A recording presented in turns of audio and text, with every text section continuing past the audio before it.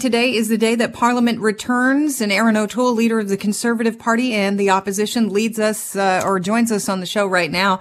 Welcome to the program. Good to be back with you, Kelly. Great to have you along. Now, the MPs are going to vote for a new speaker today. This is, an important job. I understand that you've had some concerns here. Over the weekend, Quebec MP Richard Legault has been diagnosed with COVID-19. Is that right? And he's not going to be around?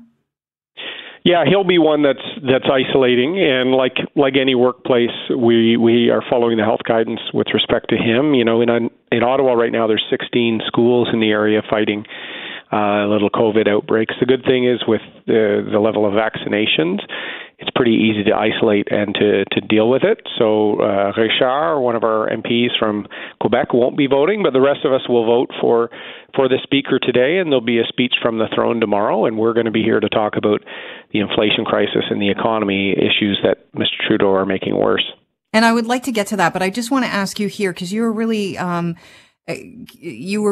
firm on the fact that you wanted all your MPs in the House instead of a hybrid model. Now, with this recent diagnosis with Richard and that concern there, are you willing to maybe re-examine and look at a hybrid model? No, we don't want a hybrid, nor does the Bloc Québécois, because we've seen Mr. Trudeau use hybrid to basically hide accountability. He hid from the whole situation with the Winnipeg lab and the Chinese military scientists that were there. We couldn't get details on the pandemic response, including contracts and a whole range of things.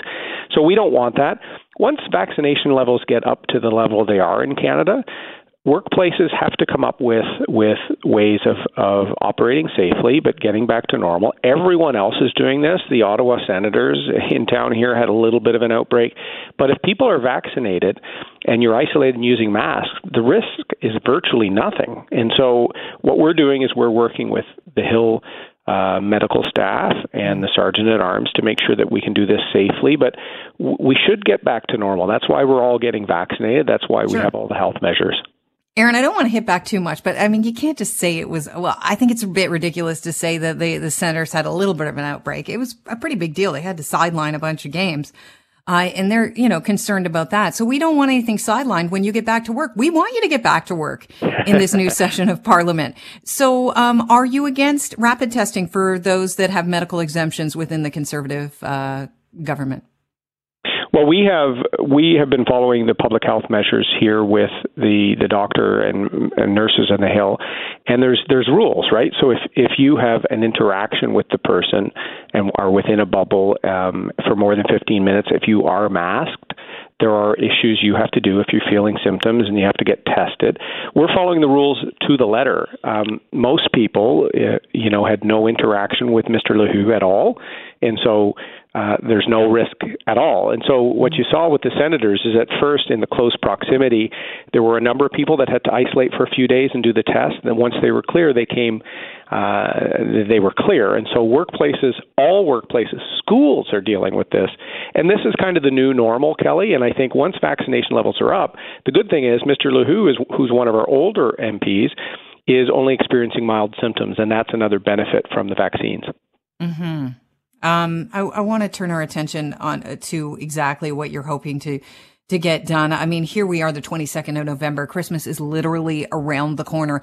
By the time the throne speech is delivered tomorrow and things get busy again in Parliament, how much time do you actually have to debate those big issues before you go on break again? Not much, and that's what's frustrating for us. Justin Trudeau called a pandemic election while Afghanistan was falling, the fourth wave was here. The country was asking him not to. He did it because he said it was a pivotal time for the country and he needed a mandate and Parliament wasn't working. And then we got the same Parliament. We're a minority situation, and then he didn't call us back for over 2 months because he doesn't like being accountable. We've seen this time after time. We have a prime minister who is arrogant, who has a track record of corruption, and we spent the most per capita out of the G7 countries in the pandemic, and we have the worst economic results. So we're going to be there to talk about the cost of living crisis. We're going to talk about getting people back to work, including in the resource sector in Western Canada. Everyone deserves an economic recovery post-COVID, not just a few people that Justin Trudeau selects. How big of a deal is the U.S. Relationship with Canada, especially because nothing really came out of the Three Amigos summit when it came to electric vehicles and the rebate that Americans will get for buying in America, not North America? Well, it's a tragic situation. U.S. relations have never been at a lower point in my lifetime, that's for sure. And Mr. Biden sort of tongue-in-cheek said Canada's the easiest relationship the U.S. has. Yeah, it's easy when you get your way 100% of the time, and Canada gets the raw deal. Whether it's Keystone XL, the pipeline he canceled on the first day. Now Mr. Biden is asking for more oil and gas from OPEC, countries like Angola and Saudi Arabia and Venezuela, and he's letting down his neighbor. They doubled softwood lumber tariffs. There's the electric vehicle standard. They've had bad results on steel and aluminum. We've been losing at every step with Mr. Trudeau. I served in the military alongside the Americans. I worked for a large American company in Canada, Procter & Gamble. I know how the economy works. It's time for a take-charge prime minister, and one of the things I'll focus on, even as opposition leader, is reestablishing those lines of trust with the Americans. What do Conservatives need to do to win those urban seats in the GTA? Because let's face it, this was not the outcome that you had hoped for from this election. And, you know, you've been accused of being, going a little bit too red when it comes to a conservative. On the other hand, and I'm sure you've got word from your people who listen to the show that I've said this before, I think that this is what the Conservatives need to do to grab some of those people that are disillusioned with the Liberals, to grab women that, might be fiscally conservative, but they still want those social issues taken care of. I agree with you, Kelly. And I remember when we spoke at midpoint of the election, we were winning. We were in the lead of that election.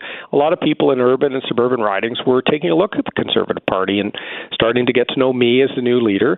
COVID came back and people were scared to vote for change in the middle of a pandemic, but they're open to us now. And I agree with you. To make sure we have strong fiscal policies, strong economic growth, lower taxes, safe communities, we can't exclude a number of urban and suburban voters based on our position on some social issues or not taking the environment and climate change seriously. So I've been trying to update some of our policy issues to make sure that more Canadians, including women, including new Canadians, look at the Conservative Party. And I like to say they kicked the tires of the blue car in the election, but they didn't buy the blue car. I'm going to work hard to make sure we get them buying, because there's already buyer's remorse with Justin Trudeau. Yeah, somebody wanted to slash the blue car's tires. That was Senator Denise Batters, if you are the blue car in this scenario.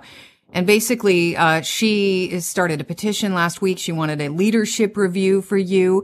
There are some people, even fans of yours, that say this leadership review is inevitable.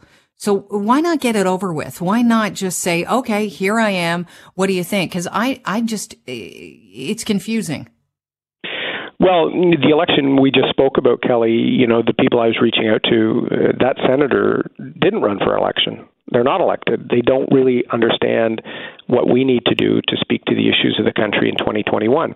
So what I did with my caucus in the first week, I asked for them to vote for the Reform Act that allows them to make determinations with respect to me. If they don't think I'm headed in the right direction, our elected MPs who represent our members in our communities from across the country have the ability to review me, as does the grassroots party at our next convention.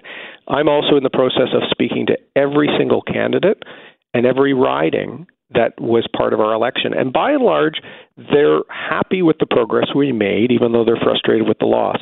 So I know the Liberals would love us to talk about ourselves and ignore their scandals, ignore their failures on the economy. But our job is actually hold them to account and provide an other option for Canadians when the next election comes. And it's a minority parliament. It's the same parliament essentially that we had a few months ago. We have to be ready to form government, not just have a navel-gazing exercise where a few people grumble about the result. What are you most looking forward to today? I'm looking forward to seeing some of our new MPs in the House of Commons. You know, we have the same number, but we have some new seats. We won in Peterborough, Michelle Ferreri, for example, Shelby Newman-Camp, a number of new women on our team who are amazing, who are so keen to get in the House. They've been waiting 2 months for Trudeau to call the Parliament back. I was speaking to some of them this morning. I remember the excitement of being a new member of Parliament from my time years ago. So I'm very excited to see the next generation of Conservative MPs bring their passion to the floor of the House, and I'm just fortunate to be a kid from the Toronto suburbs that is leading the party that founded Canada. I'm never lose sight of representing my community in Durham and being an honorable person that's in it for the country, not in it for self-interest, which is the case with Mr. Trudeau too often. All right, Aaron, thanks so much for your time today. Appreciate it, and have yourself a fun first day back. It's like the first day of school. Thanks, Kelly. All right. That's why I said fun. Aaron O'Toole, leader of the Conservative Party and, of course, the official opposition.